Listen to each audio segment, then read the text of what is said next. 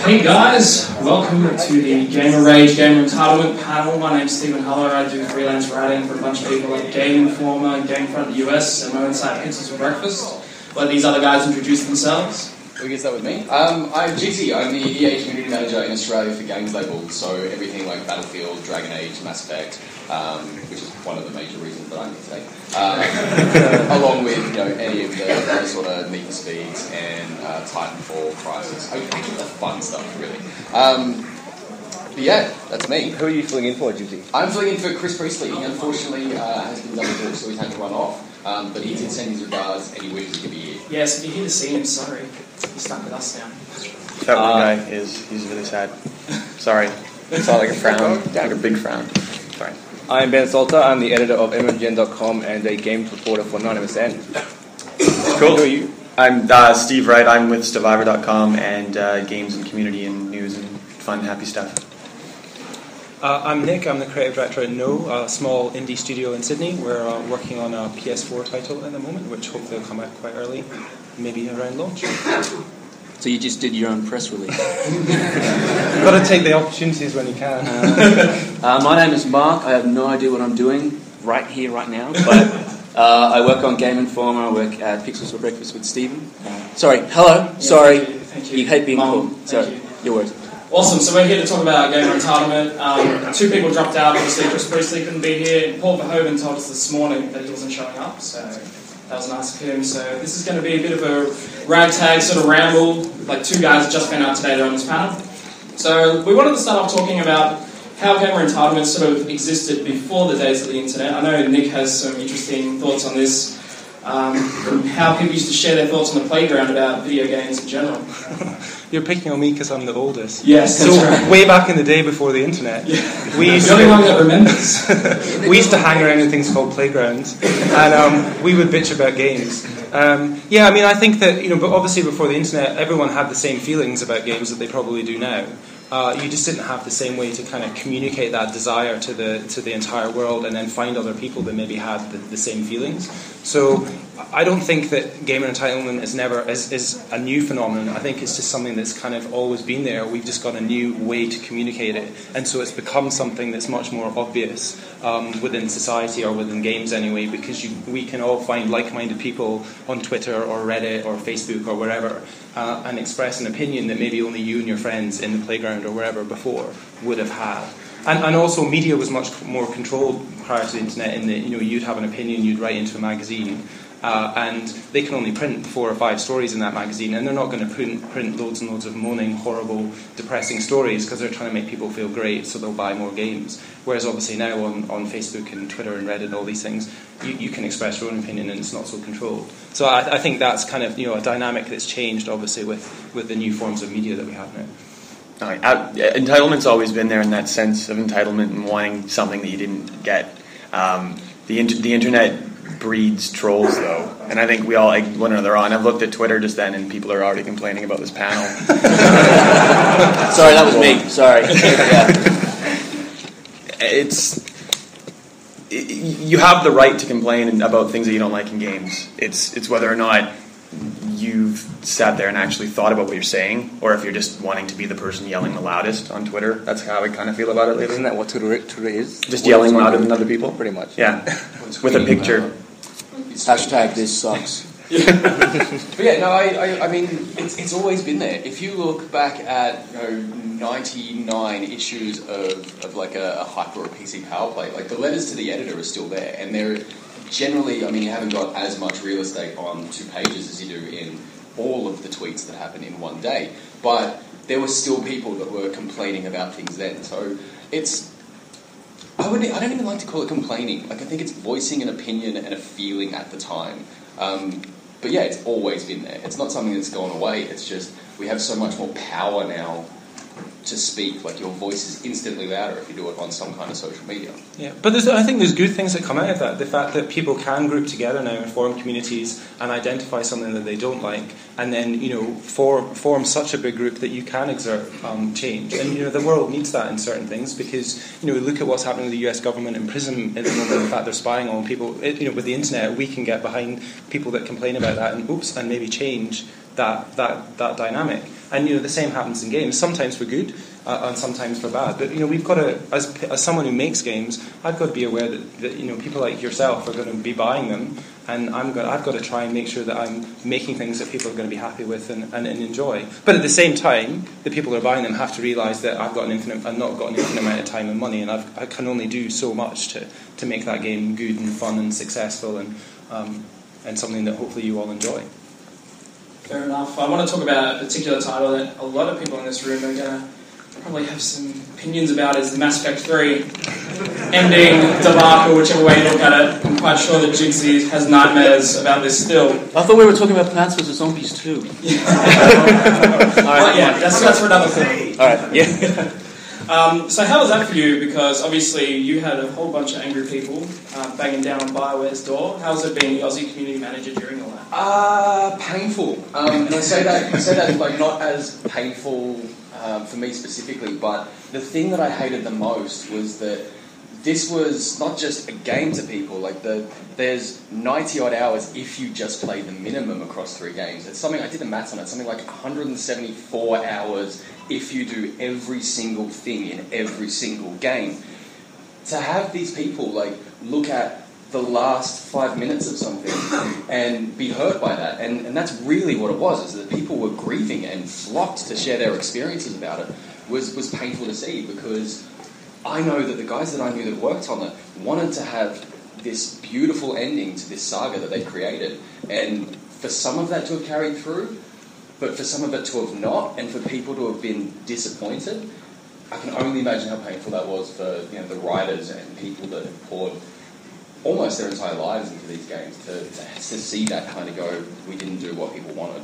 And it was a really interesting thing. Do you guys have any thoughts at all? What, now or ever? Just in general, yeah. I'll get back to you on that one. We were talking about it before, and it's everyone who in this room has finished Mass Effect 3.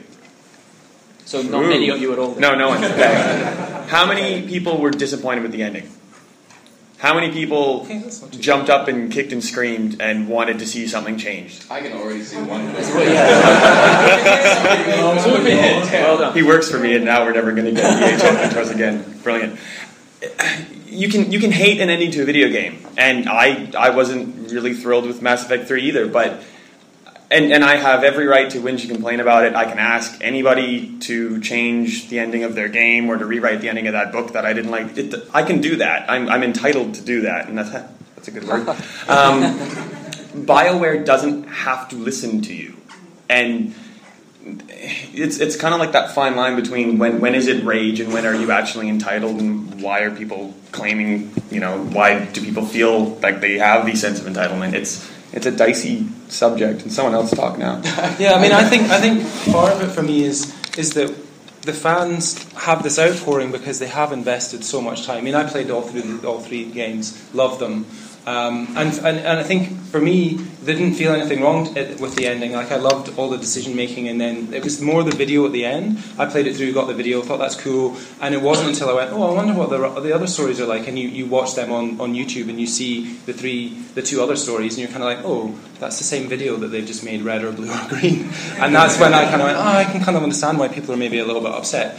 But I think at the same time, it's also, for me, a lot of the gamer entitlement or the rage or whatever you want to call it is because there's this, we're still trying to work out how we all communicate with each other, because we're running businesses and we're making games and we're trying to make money, but we're also trying to make you guys happy and have fun and enjoy doing stuff in your spare time, and you guys are going out and buying things to have fun in your spare time, and you obviously want to invest in things that you enjoy and get very passionate about it. But with the internet, which changed so fast, we're still trying to work out the right ways to communicate with you so that we can get the message across. And I'm sure BioWare listened to every single bit of feedback that comes in. Yep. There's only so much they can do, and they probably didn't anticipate quite the level of passion and love.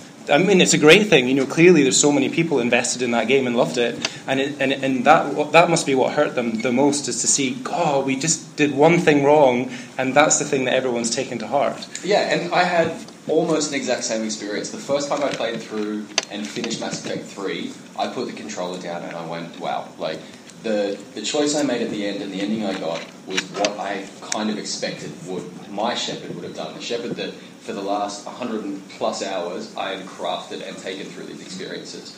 And for me, Mass Effect 3 as a whole was the ending to that series, not the last choice I made. So it was interesting as well, like after that, because I didn't even know that there was any kind of furor, because I kind of, especially on the publisher side for that game, I existed in this bubble where I'd finished it 3 days before it came out, and I could not wait to have people tell me how they thought about the ending.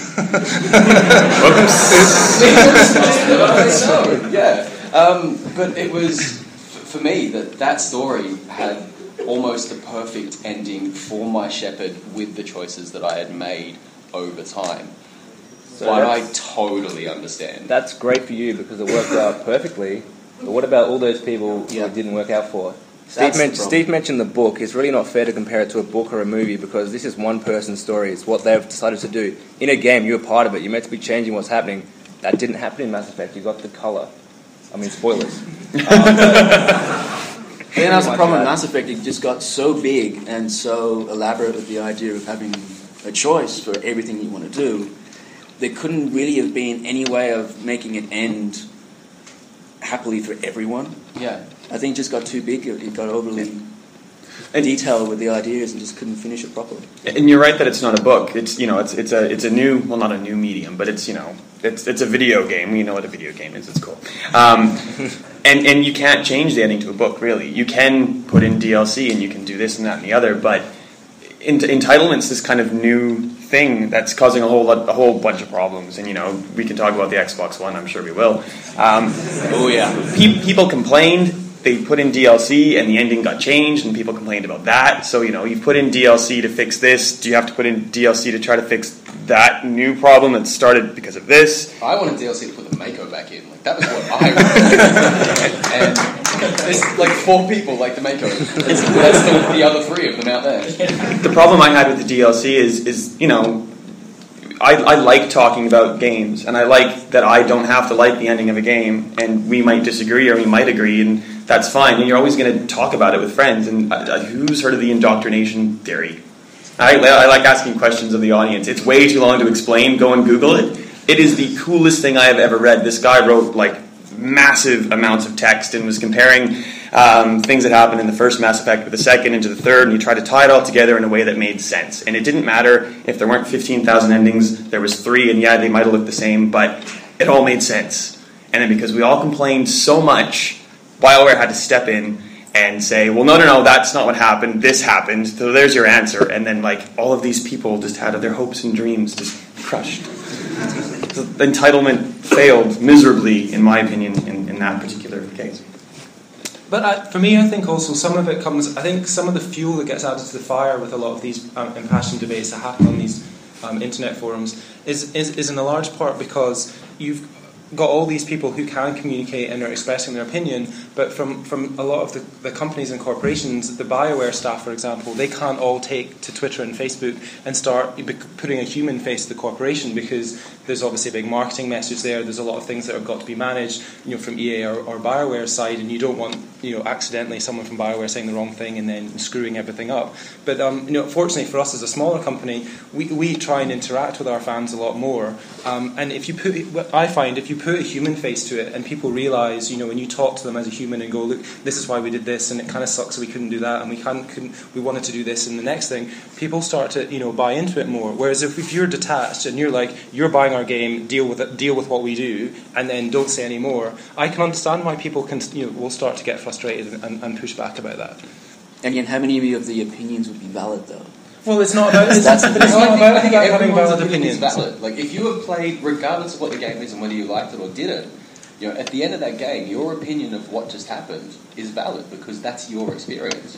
Yeah, and everyone has to be. And I don't think it's about saying, if someone says you need to change anything, it's not about whether that's a valid or not valid opinion. It's about interfacing them and explaining to them, why you did what you did. Everything we do in life is based on a decision, and sometimes you make bad ones, but you talk to people about it, and you have humility, and you show a human side to it, and people go, all right, fair enough, but you've learned from that, and maybe you'll do better next time, or we love that, or because everything before that in the game is amazing, and you need if you put a human face on that and say, well, which bits did you like, and try and change the conversation to get people to talk about the Mako or any of the other aspects of the game that they love, and then suddenly you've got a really sorry, I keep taking that mic. You get a really positive story out of that. Let's talk about, I know, once again, Nick, it's not because you're the oldest here, you had something to say about the always online nature of the launch of Diablo 3, and sorry, Jinxie, we're going to touch on SimCity here. We'll get it out of the way and then you can rest easy. I do have to say, we had a community manager start looking after Maxis 2 weeks before SimCity launched. So that was, she has come through it so much stronger. But at the same time, for the first time since Mass Effect, I got to go, it's not my title. Love the handball. So what did you want to say about Diablo 3's Always Online? Well, I think it ties into this consumer expectation. I mean, I think for me a large part of it is a lot of the great games, the Assassin's Creed and the Diablos and the Mass Effects and all that come out, the marketing message has to be delivered in a very contained way, because you can't come out and tell you got everyone about every aspect of the game before it comes out, because then you'll be bored and you're not going to go and buy it. You're like, I know what that game's about, I'm not going to go and buy it. So, like film trailers, they show you the cool bits and they show you all the exciting candy and wonderful bits, and your imagination starts firing off going, this is going to be amazing. And then if a game comes out and doesn't live up to it, which Aliens versus Colonial Marines, I kind of think fell into that trap. Then you start to get that debate. And Diablo's a really good example. People have such an invested interest in that, so excited about what it is, so excited about it. I mean, it's 8, 10, 12 years since the last one came out? Even I was young at that point. Yeah. And so people want it to be great, and so many people buy it and can't get online. I was really frustrated, because it's like you're running the biggest MMO in the world, and then you launched your real-time strategy, StarCraft 2, and you had similar problems then, I think, didn't you? And then you're having it again. That I can understand why people got really frustrated about that. In the case of Diablo 3 and SimCity, it's entitlement. That's not entitlement to talk to a company who's released a game that you need the internet to play and their servers aren't working and you can't play the game. And the whole argument of you've bought a game or you've bought a license to be able to play the game and it's not transferable and that's not entitlement. That's where you should be raising your voices as a unified group of awesome people to say make this game work. Doesn't that depend on how fast the internet speed is? Well, it's not just that, it's servers. Half of it wasn't the servers as well. They just didn't have enough servers. They didn't anticipate how many people. I mean, it's a nice problem to have. More people buy your game than you expected.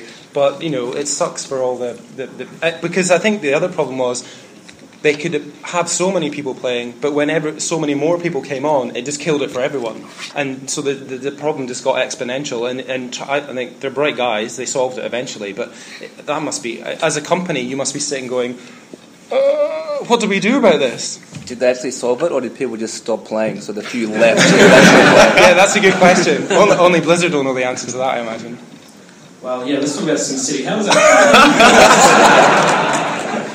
I just want to get this out of the way. I really... Yeah, let's you guys... Even though it wasn't your title, I'm sure you would have copped a fair run of that. Yeah, I think there was... the most harrowing thing I've ever seen in my life is comments on our Facebook page that said, I hope you guys walked into the office to find the product manager hanging from a beam in the room.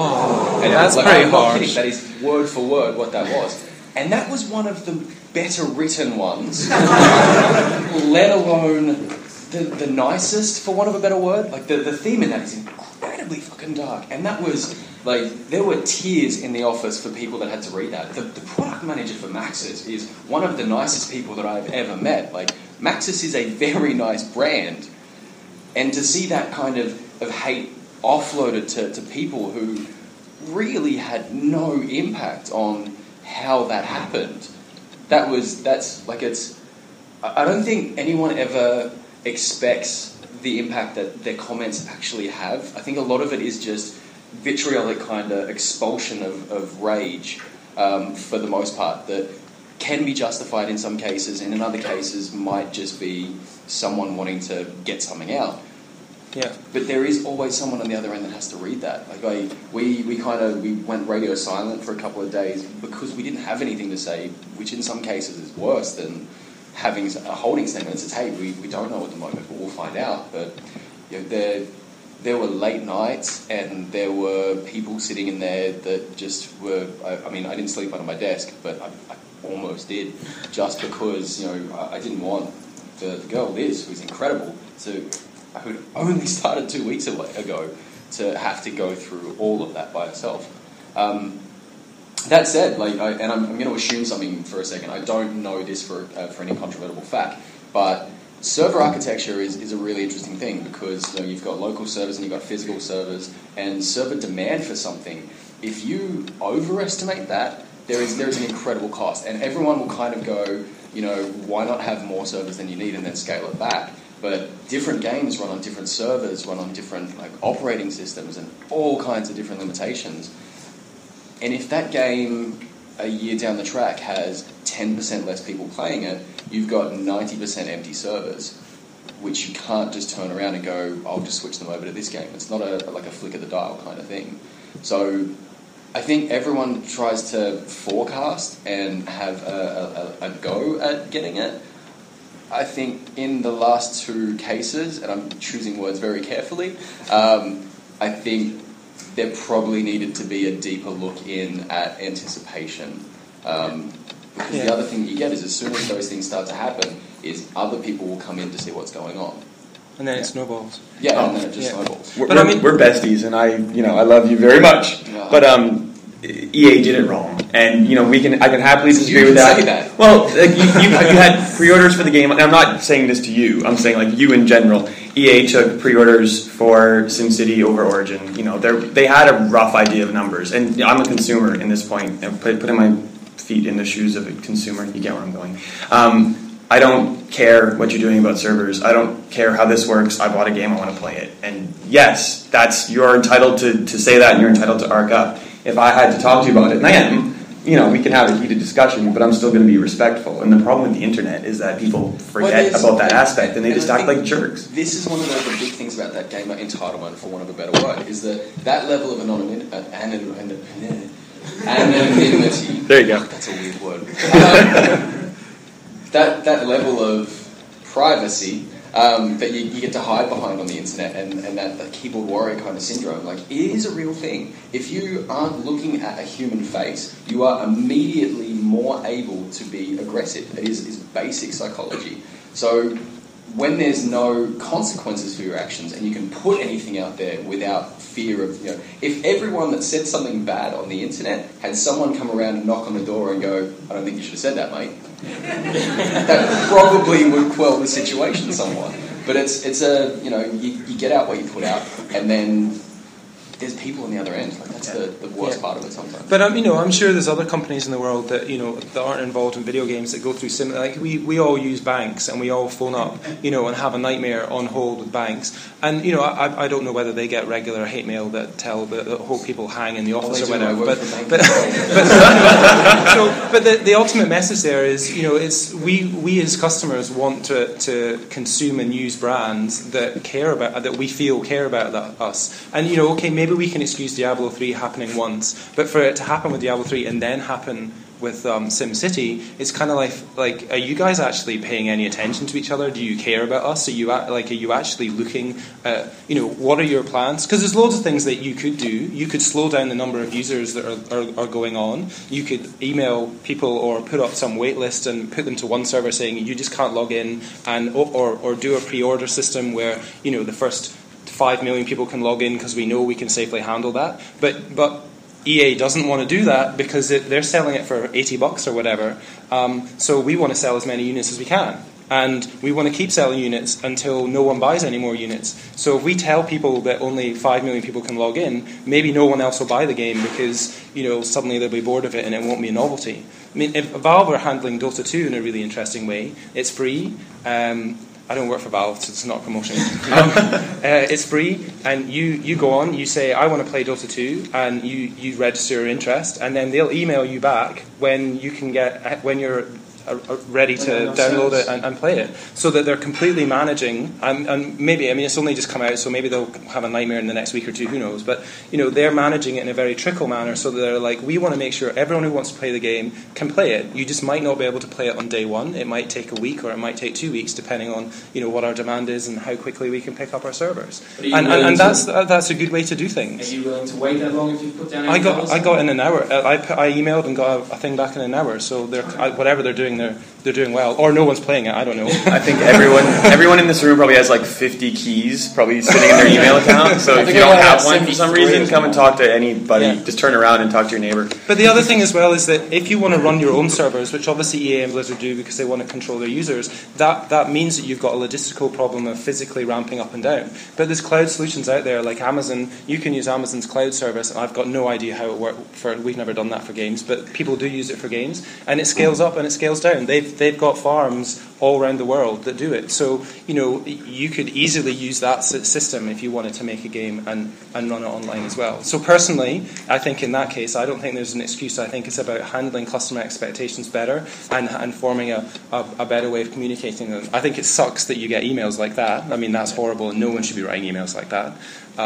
But you have to prepare for that, knowing that your customers are impassioned and care about what they're buying. Entitlement, and you can be mad and you can feel entitled, and I think it's justified in that case, but not to the point where as soon as you get into death threat territory, like what bit in your brain isn't firing to go, I probably shouldn't do that. Have you ever been on a forum before?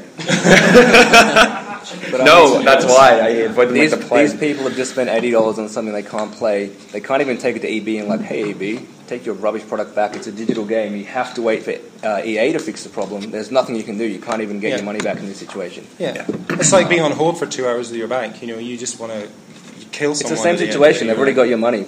But you can be mad and feel like killing someone. You probably just shouldn't articulate it to them. Yeah. I'd hope that we would, not do that personally. Yeah. Yeah. Cool. Well, let's talk about, as you said, impassioned consumers. Let's talk about the Xbox One. Now, firstly, I think this is kind of crazy because I'm sure everyone here, you're a PAX, you know about this stuff. Like, hey, we don't want this online stuff. And then Microsoft's like, cool, okay, let's not do that online stuff. And now they're launching a petition to put all the online stuff back in. What the hell, guys? Thans, guys. Yeah, cheers. Yeah. Do you guys have anything to say about that? Because I think that's crazy. Oh, man, I can talk about this for 30 more minutes. Who hated? I like asking questions. Who's pre-ordered an Xbox One? Who's pre-ordered a PS4 then? And who actually owns a Wii U? Yes, good. But this goes straight back to the whole marketing issue. Microsoft wasn't clear at all what their product was. They brought it up. No one really understood what they were saying. Then Sony came on stage 2 hours later, or 4 hours later, and said, "We don't have any of that, and our console's cheaper." And they got a huge applause. Well done. And so Microsoft really had to look at that and say, well, all Sony's done is release the same product. They're not doing anything groundbreaking, but they also have told you what they're doing very, very clearly. Whereas Microsoft, Don Matrick came up and said, hey guys, I'm Don Matrick, and here's our product, and you're going to need internet. Then a week later, Don Matrick's gone, and now who's even running Xbox? Do we know? Not yet. Major Nelson. No, I think there's a lady who's in charge of their entertainment division. I'm not sure what her name is. She's It's the lady. The lady who's running Wendy. That's her new title. Good luck to Wendy. But the problem here is just Microsoft had a pretty good idea. Like, we went to go see it at E3 behind closed doors later, and they explained what they were doing, and it was a really cool idea where they could power stuff in the cloud, which was actually possibly going to change games in about 2 years' time. Not right now, but in 2 years' time we could do stuff which we can't do now. And now that won't happen because everyone just got really angry immediately and didn't let them explain what it was. Which is their own fault. They should have said, hey, don't worry about this, you only need to check in once a day, which they didn't really explain, and you can use your mobile. Because the first question we asked was, what if I don't have internet? And they said, you can use your mobile to check in, it doesn't take up a lot. Because we did ask about regional Australia, which is maybe 5% of people who can't get decent internet, which isn't much. And the guy's answer was, buy an Xbox 360. Yeah, and that was the perfect answer, though. Like we're making they a have the product. new one. Perfect answer. Well, no, they just had to answer. We're making a product that is going to use the cloud, that needs the internet. It's going to slowly change gaming, or we could keep making the same thing that delivers more powerful graphics, but is exactly the same little container. if we want to evolve, then you have to make some tough decisions. And if people in remote areas can't get one, buy a 360. Wait until you do have looks internet. like an Xbox One. So yeah, well, but nothing's going to change. If you say, well, you can't have this, you may as well buy the old one. Like that isn't an acceptable answer. No, if they had to turn around and phrased it better, which I feel that's been the biggest issue, is people are phrasing things in ways that are confusing and vague, and then someone comes along and says something that kind of contradicts that, but you're not quite sure because what they said was confusing and vague. Yeah. Again, it murked the waters incredibly. But if they had said, you may not have really good internet at the moment, but we're going to continue to support the Xbox 360 for the foreseeable future, that is... It's not the best answer, but it is a much better way of handling it. Yeah, I mean, Ladies I think and gentlemen, that's what he's a community manager.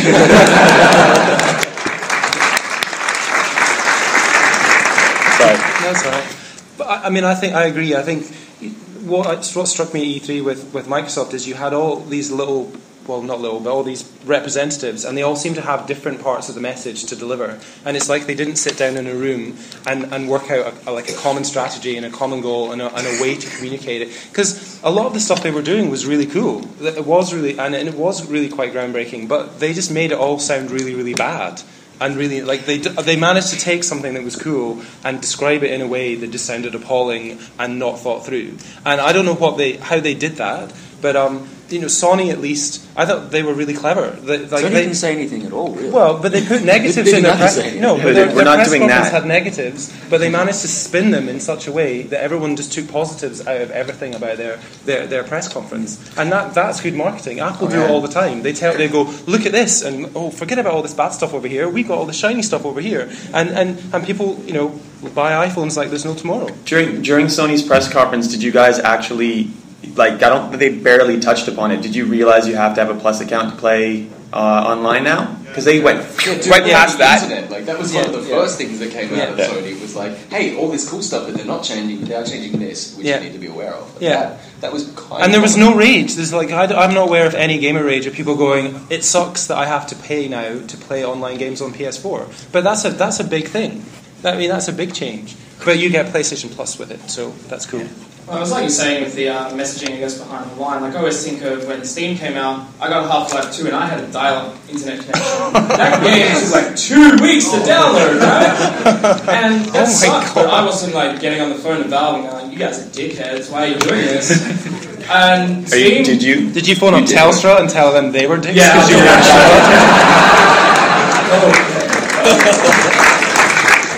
So I'm waiting for my game to download, and that sucked. And then I finally got Half-Life, and then I'm like, let's check out this Steam thing. And it was bloated, and it was crap, and it took 3 years to get any good. No one really complained about it, and look where Steam are now.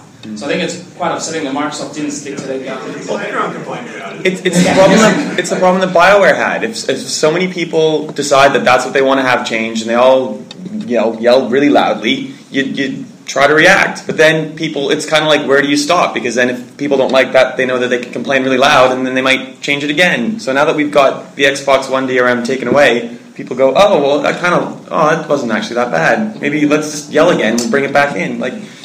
Where do you stop? You kind of just have to stick to your guns. But again, I still think that was part of the messaging. They kind of went, okay, we're going to take this stuff out. But it was kind of if we take this stuff out, we have to sacrifice these things that we did want to put in originally because they're part and parcel. And I think the worst part about that is that, we are going to miss out on some really interesting features.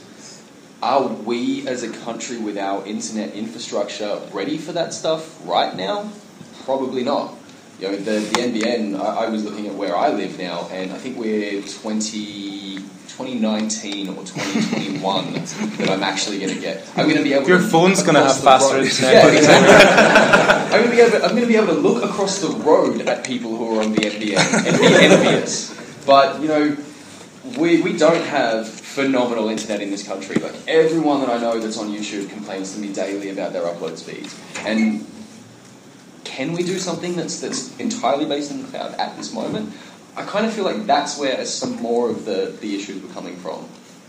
I also think that the media themselves, kind of pre-Xbox One announcement, decided that they collectively didn't want DRM. If you read all the websites, IGN, Eurogamer, everyone, it was almost like they all sat down and went, we're going to find the everything that's evil about Microsoft and really try and blow it out of proportion, because there was no stories about Sony and their DRM. It was all focused on Microsoft, and I'm sure both probably consoles were at some point were sitting around going, how do we solve the trade-in situation and people trading games back into GameStop and because we don't like, if you get this game, you don't get any money off the second sale if someone trades it in at GameStop. So EA and all these big companies understandably want to try and reduce that, because we'd rather you spend cash that comes to us so we can make better games rather than make GameStop richer, quite frankly.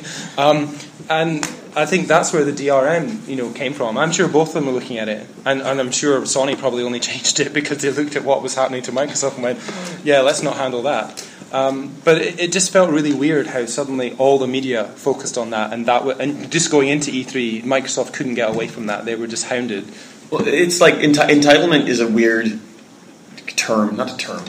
It's a weird concept. Like, how many people, as soon as you talk about DRM, and you don't give any money to the publisher if you sell your disc. Well, yeah, but then what's the first thing people say? Well, if I sell my car, I don't have to give Toyota money back again. Yeah. So entitlement is strange, because sometimes you're clearly right, and sometimes you're just yelling. And I don't know, how do you define what's what? Once again, Microsoft didn't explain what they did, because the problem I had is, remember when you were 10 and you had to loan games to your friends because you had absolutely no money? Yeah. You bought 2 games a year and you had to swap, and that was your only option. And we talked about this for a while, and Steve and I discussed this in a podcast ages ago, and we didn't really understand what Microsoft meant, because they said, if this is one of your friends and you've had them on your Xbox list for at least a month, then they can borrow it, but you have to transfer the license.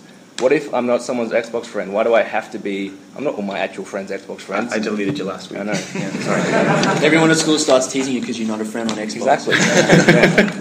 It felt like they hadn't decided on everything. That's why I think people got frustrated, is there was a lot of little bits of information coming, like you can share games with your friends, but there were no specifics on how many people you can do that with, or how you would do it, and do I actually, when I borrow the game, do I get the full game from you, or am I borrowing a demo? And if I'm borrowing a demo, what the hell, why do I want to do that when I can probably just download a demo?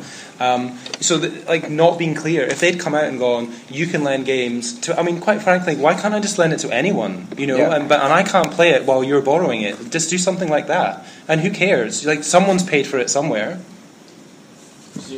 That sounds kind of like what their original... Well, but they didn't make it clear. Really. And that's exactly the problem. I also kind of think, and I need to preface this, I kind of feel like no DRM has become a marketing term lately. Yeah. It's one of those things where, DRM, in whatever way you look at it, Steam has DRM.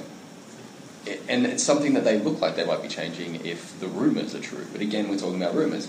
If I have a Steam account on my computer and my girlfriend puts her Steam account on my computer and downloads a game, that game is installed on my computer, but I can't play it through my account.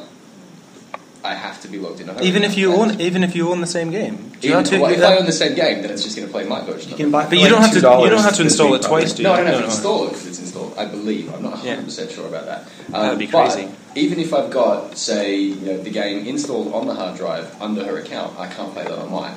I could do that on the 360. Yeah. But no DRM now has become this kind of thing where it's like, we're coming out, the GOG site constantly is like, hey, we're having a no DRM sale, guys. You should buy everything because you can do what you want with it. And I kind of feel like what DRM is and what no DRM is are two very, very different things now. Well, no one complains about iTunes.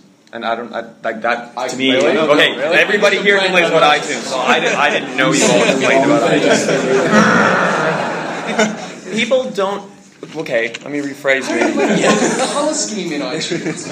Does anybody send death threats to Apple? Probably, people don't seem to be as raged. Okay, everybody does. I'm so out of touch. All right. The internet in Canada still. I guess. I say that you're more of an Australian. Gamer rage is a thing. And justified or not, but I don't think there's music lover rage, is there? I don't know. I'm sure. I'm awful. I'm out. Never mind. Sorry, I'm out. Those are coming soon, right? We're just in a little game bubble. We don't realize. Yeah, it's a good point. I don't see. It doesn't mean it doesn't happen, but I don't see Justin Bieber coming out with an album and everyone going, I fucking hate this shit. All I see is smarter now. Let me rephrase that. I don't see Justin Bieber fans saying that. I see. He has fans now. The rest of Metallica fans do it all the time. I was there for Saint Anger, which was, interestingly, just before social media was a massive thing. Yet still, I had people come up to me that I'd never met before and go, gee, that Saint Anger album is shit house. Well, I want to talk to you, Nick. You make games. Uh-huh. You've made a few games now. A few. Have you ever had any issues from consumers? No, obviously we're not an EA size or BioWare size yet. We're trying, but we're not there. No, I mean, I think we're small. There's like 5 of us. We fluctuate between 3 and 5, and it's like a family-run business for us. You know, we interface directly with the consumers. If consumers come to us and with issues and talk on our forums, then we'll engage with them. And you know, but we do have people moan about the price that we release our game. Like, so $5 is too much to buy a game, apparently. That is $10 is like way too much to buy a game. You know, because that's like literally a sandwich in Australia. I'd rather buy one sandwich than a video game. Okay, so people will rage about that. But the way I always address it is like, look, I need to buy hamburgers too. So I need to eat, and you buying my game means I can eat. And then most kids, they're like, oh, and then you'll get people on the forum going, yeah, you got to buy their game because they need to eat. And then, but you put a stupid human face on it, and people kind of calm down a little bit. But if you leave it too long and you don't address them, and you ignore people, or you just go, you know, they're just buying our stuff, let's ignore them and treat them like crap, then sure, people are going to get angry. I've met coffee snobs that'll pay $8, $9 for a coffee, but won't pay $2.49. What was the worst feedback that you've ever had so far? I don't think it's been. Bruce actually in the audience handles most of our consumer side of stuff, but I don't think it gets too bad. I mean, people. We don't really get very many complaints. It is mostly about pricing, and you know, it's either that or people just going, I don't like this game. And you know, I just, when people say that, it's like, I'm not even going to bother engaging, because you've got your opinion, and all it appears to me is I'm being really super defensive about, you know, why you should like my painting or my house or whatever. You know, it's like, you've got your choice. You don't like it, that's cool, and you just leave that conversation, and usually it dies. Or sometimes we've got some great fans who'll come along and go, you're just talking rubbish, and then they'll argue amongst themselves, and you know, that's fine. But there's no point in getting engaged in that, because you just sound defensive and you're on a losing battle. But when it's about price, I just anything that I think we can put a human face to and explain why we've done something in a particular way, and explain the reasoning to it, and sound human, I will do. But if it's just going to sound like I'm, you know, being this, you know, if I'm going to sound pathetic or defensive or insecure, or you know, like I'm trying to defend my product too much, then we just kind of stay away, because as soon as you do that, then you reveal a weak point, and I think that's what happens with a lot of the gamer rage. You know, if you close ranks and don't say anything, people will get really shirty about that, because you want feedback. You phone Telstra because you want your bloody internet to work, and when you can't get through to someone, you just get more and more angry. So I mean, for me, the whole message is, we as games makers and creators have to become more in touch with our fans and communicate. That doesn't mean we're going to give you everything that you want. That doesn't mean that, you know, it's going to be all singing, all dancing, and we're going to try and do everything. It just means that we're going to explain what we want to do, and if you buy into that, awesome. You know, but if you don't buy into that, it's cool. There's going to be a bunch of other games that you're going to like, and you can go and buy them instead. Well, I mean, games are a creative medium just like anything else, and you know, don't like a movie, you don't ask the director to reshoot the whole movie. Yeah, although people do. Unless it's sometimes, but at the same time, the director's not going to turn it on most of the time. No. Say, yeah, all right, let's remake Sometimes it. the directors do. Yeah, the DVD will change, or Sorry, Richard. And then you get these things called the director's cut. Yes. Blade Runner has about 7 of them. So the enforcers said that we should maybe ask if anyone wants to have questions or say anything in general. So we might do that for 15 minutes before wrapping up. There's one over there in the back. Do we have a microphone? I don't know. He's What? got a microphone. He's going to run over I there. like to yell. Yell and we'll get the mic on the next one. Wait, have we got a gamer that likes to yell? Just give them an Xbox. My question is, We've been talking about a lot of examples of how gamers' opinions and gamers' voices have affected companies' opinions or companies' decision to overturn things. For example, Mass Effect. A lot of people didn't like the ending, so it was changed. But then on the other scale, you have things like the boycott of Left 4 Dead 2, which, let's be honest, did nothing.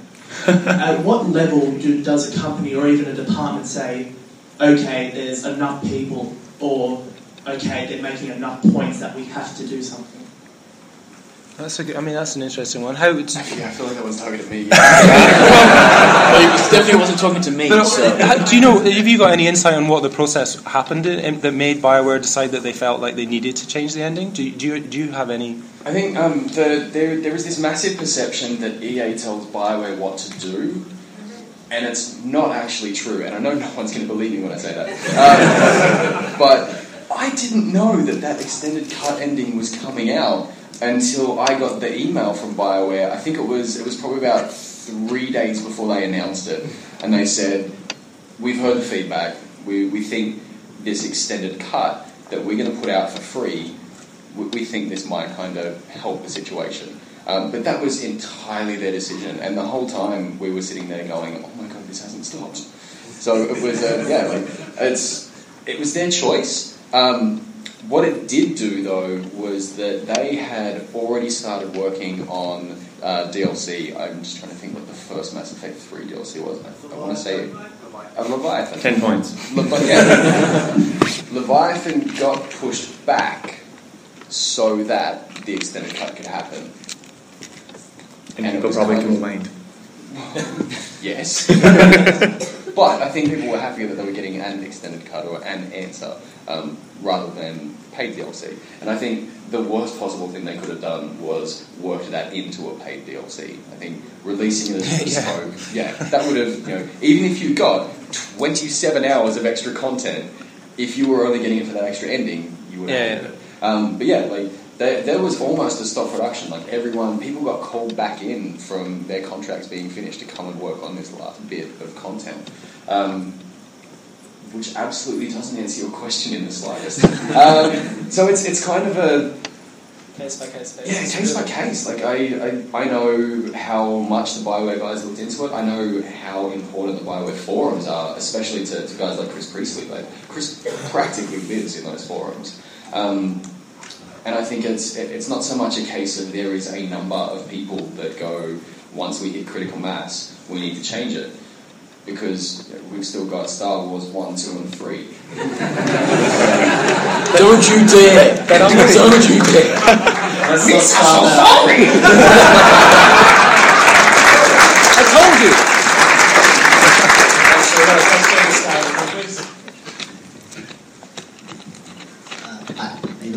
I was wondering about your opinion on established IPs and original IPs.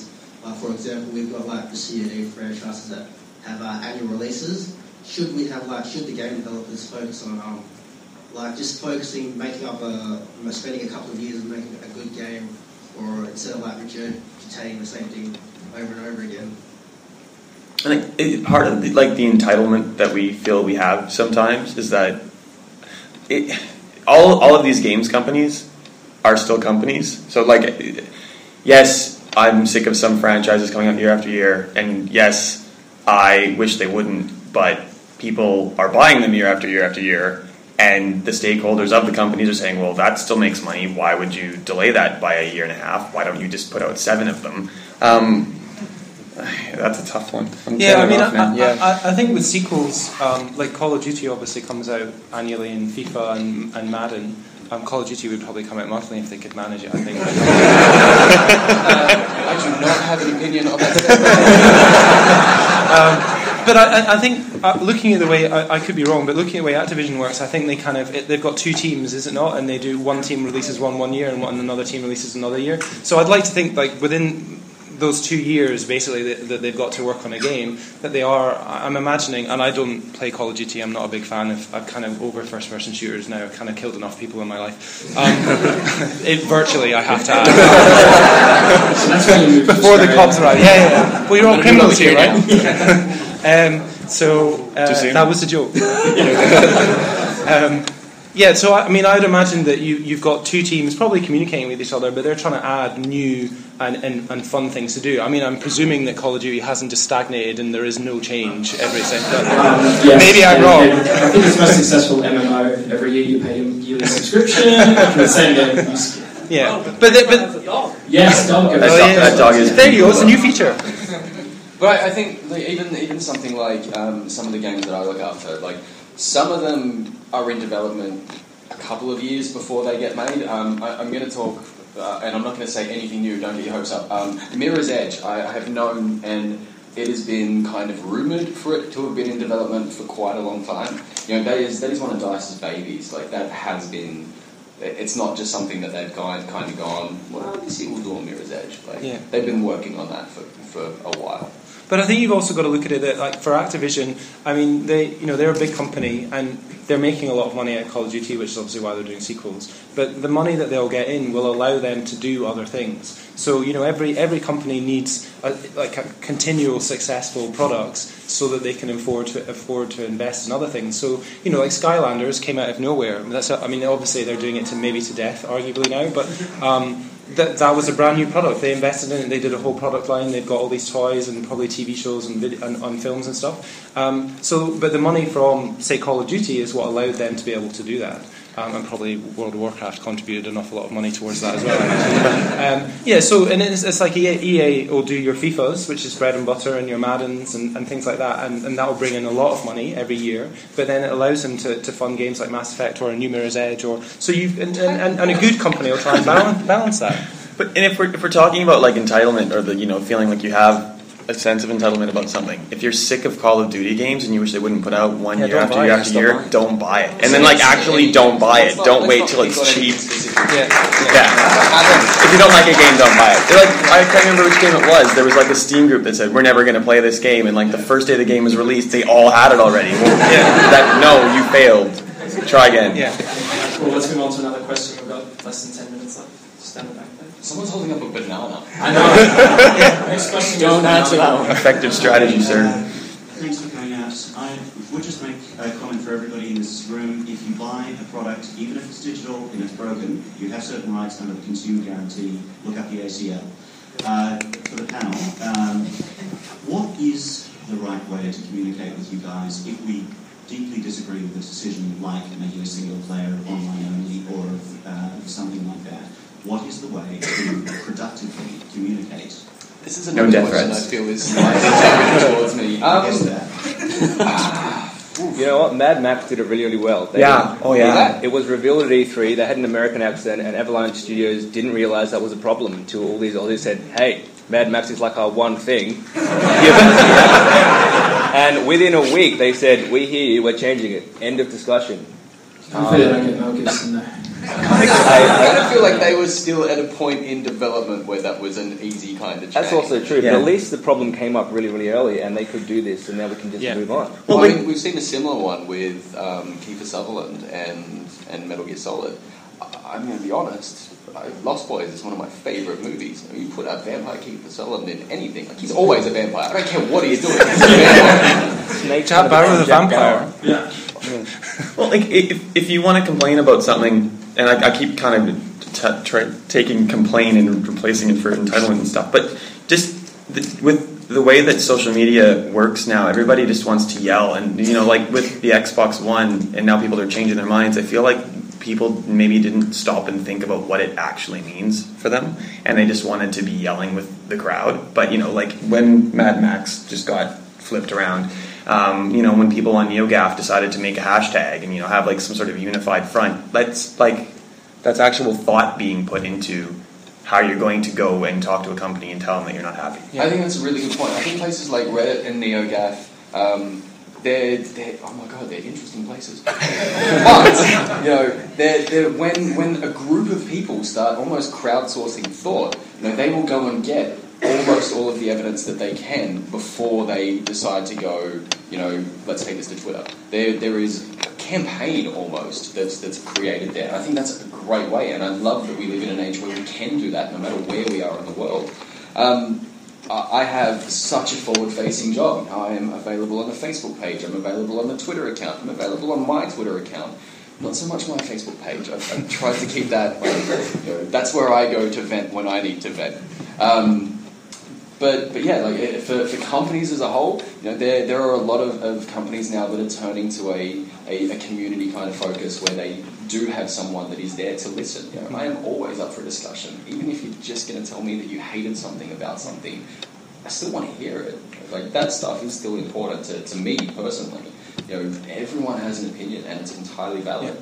I'd like to add to that as well. Also, that it's just not just for games, but you're a consumer, and if you purchase a product that you don't like, obviously you can try and get refunds. And digital products, it's maybe harder to do that, or you can't get through to the corporation. I would say try and put your argument through eloquently and politely, where you can, because you're much more likely to get listened to and responded to than if you tell people to F off or hang or whatever. Yeah, I can actually agree with that. Like anything that comes through nicely, I am so much more excited to handle. It's kind of like, oh, thank you for taking the time to write to me. Is it depressing? Is it depressing that you actually have to say that though? Like, what happened to common sense? Yeah, but I'd also go further and say, if you find yourself interfacing with a company that isn't giving you the service that you want, you have options. So if they're not giving you the level of service that you want, stop buying their product. If you don't like Telstra, stop using them. If you don't like Optus, stop using them, and then move somewhere else, because your money, even though it might only be $50 for this thing, if enough people do it, they'll get the message. And then they'll focus on changing things. We are as a group very, very consumers. You're very powerful. So and you put your message across eloquently. If they don't listen and they could repeatedly don't listen, then take your business elsewhere. Out of curiosity, has anyone actually handwritten a complaint of late? Handwritten. With like a pen? Do you know what handwriting is? I don't know if everybody in this room does actually. They're like, well, what's a pen? They can fax it through. On the playground, you used to have a pen and paper and you wrote notes. It's great.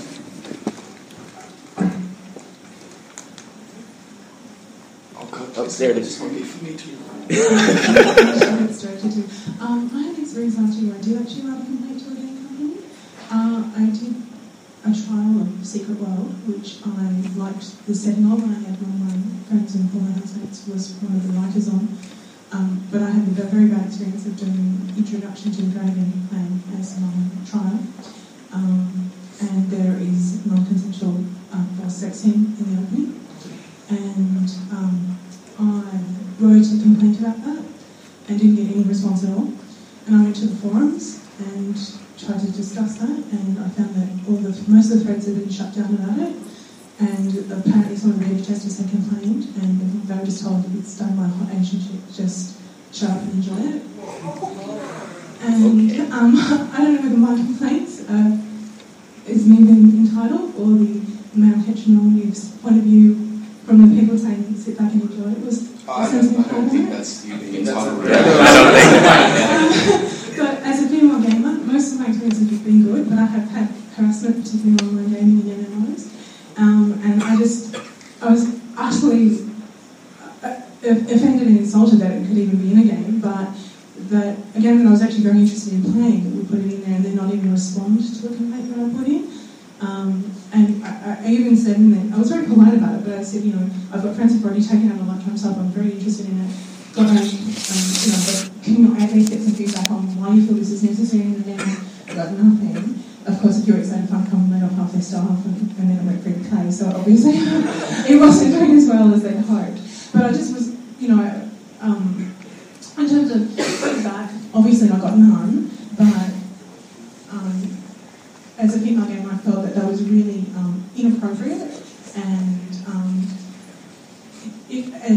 my experiences generally haven't been like that. But then, something like Fatal Mass Effect games, but while Shepard is a very gender-neutral character and can be played either way, I just don't like the fact that all my female companions are space whore.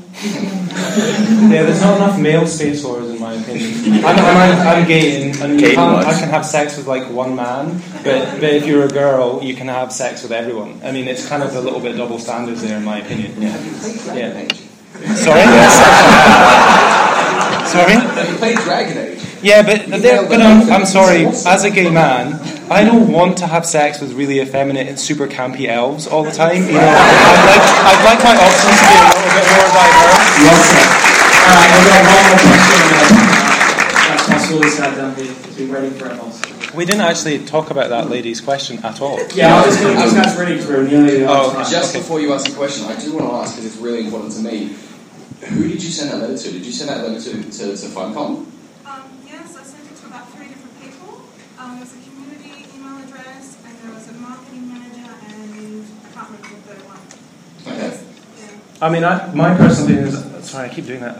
I think that we're still, unfortunately, it's still such a boys' industry, this, and we're still so focused on, I mean, that's why we have first-person shooters out all over the place and driving games, and, we're making strides there, and I think it sucks that there's not more done to address that and put more balance in, and hopefully, the fact that there are more female gamers coming in and people growing up doing it, and I love seeing all these mods where they change Mario into Princess Peach so that the young daughters can play games, and changing Zelda into Link and things like that. We need more of that, and we need people bringing that to the industry, because we've got to start to get out of the boys' bedroom and be and accommodate more people. And so I think it sucks that you've had that experience, and it's good to know that it's not everything that you've experienced, but even having one experience like that sucks. It occurs to me that one of the ways of dealing with this gamer entitlement issue is putting the continued development of the game into the hands of the community. Like you see in Team Fortress 2, like Valve gives out its development tools. You've got Hammer and all those sorts of things. Even now they've got people submitting stuff to the Steam Workshop, and in a more general sense, they allow people to open up their own servers. Like, the majority of the servers that people play Team Fortress 2 on are community servers. Like, there's only a handful of our servers. Do you think more games should adopt this approach, like bringing the community in? So in other words, we should have asked BioWare, hey, can we make the ending for you? That would have been quite fun, just as a competition, just to see what people did. That would have been quite fun. I think Valve are a really clever company. They've identified very early on that their community is super important to them. That's why Steam is so successful, because they've got this massive feedback loop of they do cool stuff, users buy the games, love what they do, and you just get this positive. I'm sure there's negativity. I'm sure there's people that hate stuff on the forums, but they're also a very big and wealthy company. They spend time on 3 or 4 products. They're not pushing out sequel after sequel after sequel. So one. That's not entirely But I think it's expensive. To do what you're suggesting takes a lot of money, and I'm sure they've got a lot of people managing the community side of things. Whereas other companies want to get on and maybe do their next product. I think one of the other things, and again I'm assuming I'm not speaking for anyone, but my personal opinion, I think once you start opening any kind of software up for modifications, you run the risk of the experience of that game being worsened. You also, by all means, increase the risk of it being a better experience, because for some particular person, they get what they were missing out of that game originally. But I think especially with, there is such a massive sort of esports shift that's happened recently as well. If those games were modifiable to any kind of level, that really opens it up for exploitation and cheating as well. So I definitely think that people's feedback and everything is incredibly important in what games people want and what directions people want games to go. Should it happen for all games? I don't honestly know. There's your answer. All right, guys, thanks so much for coming out to the panel.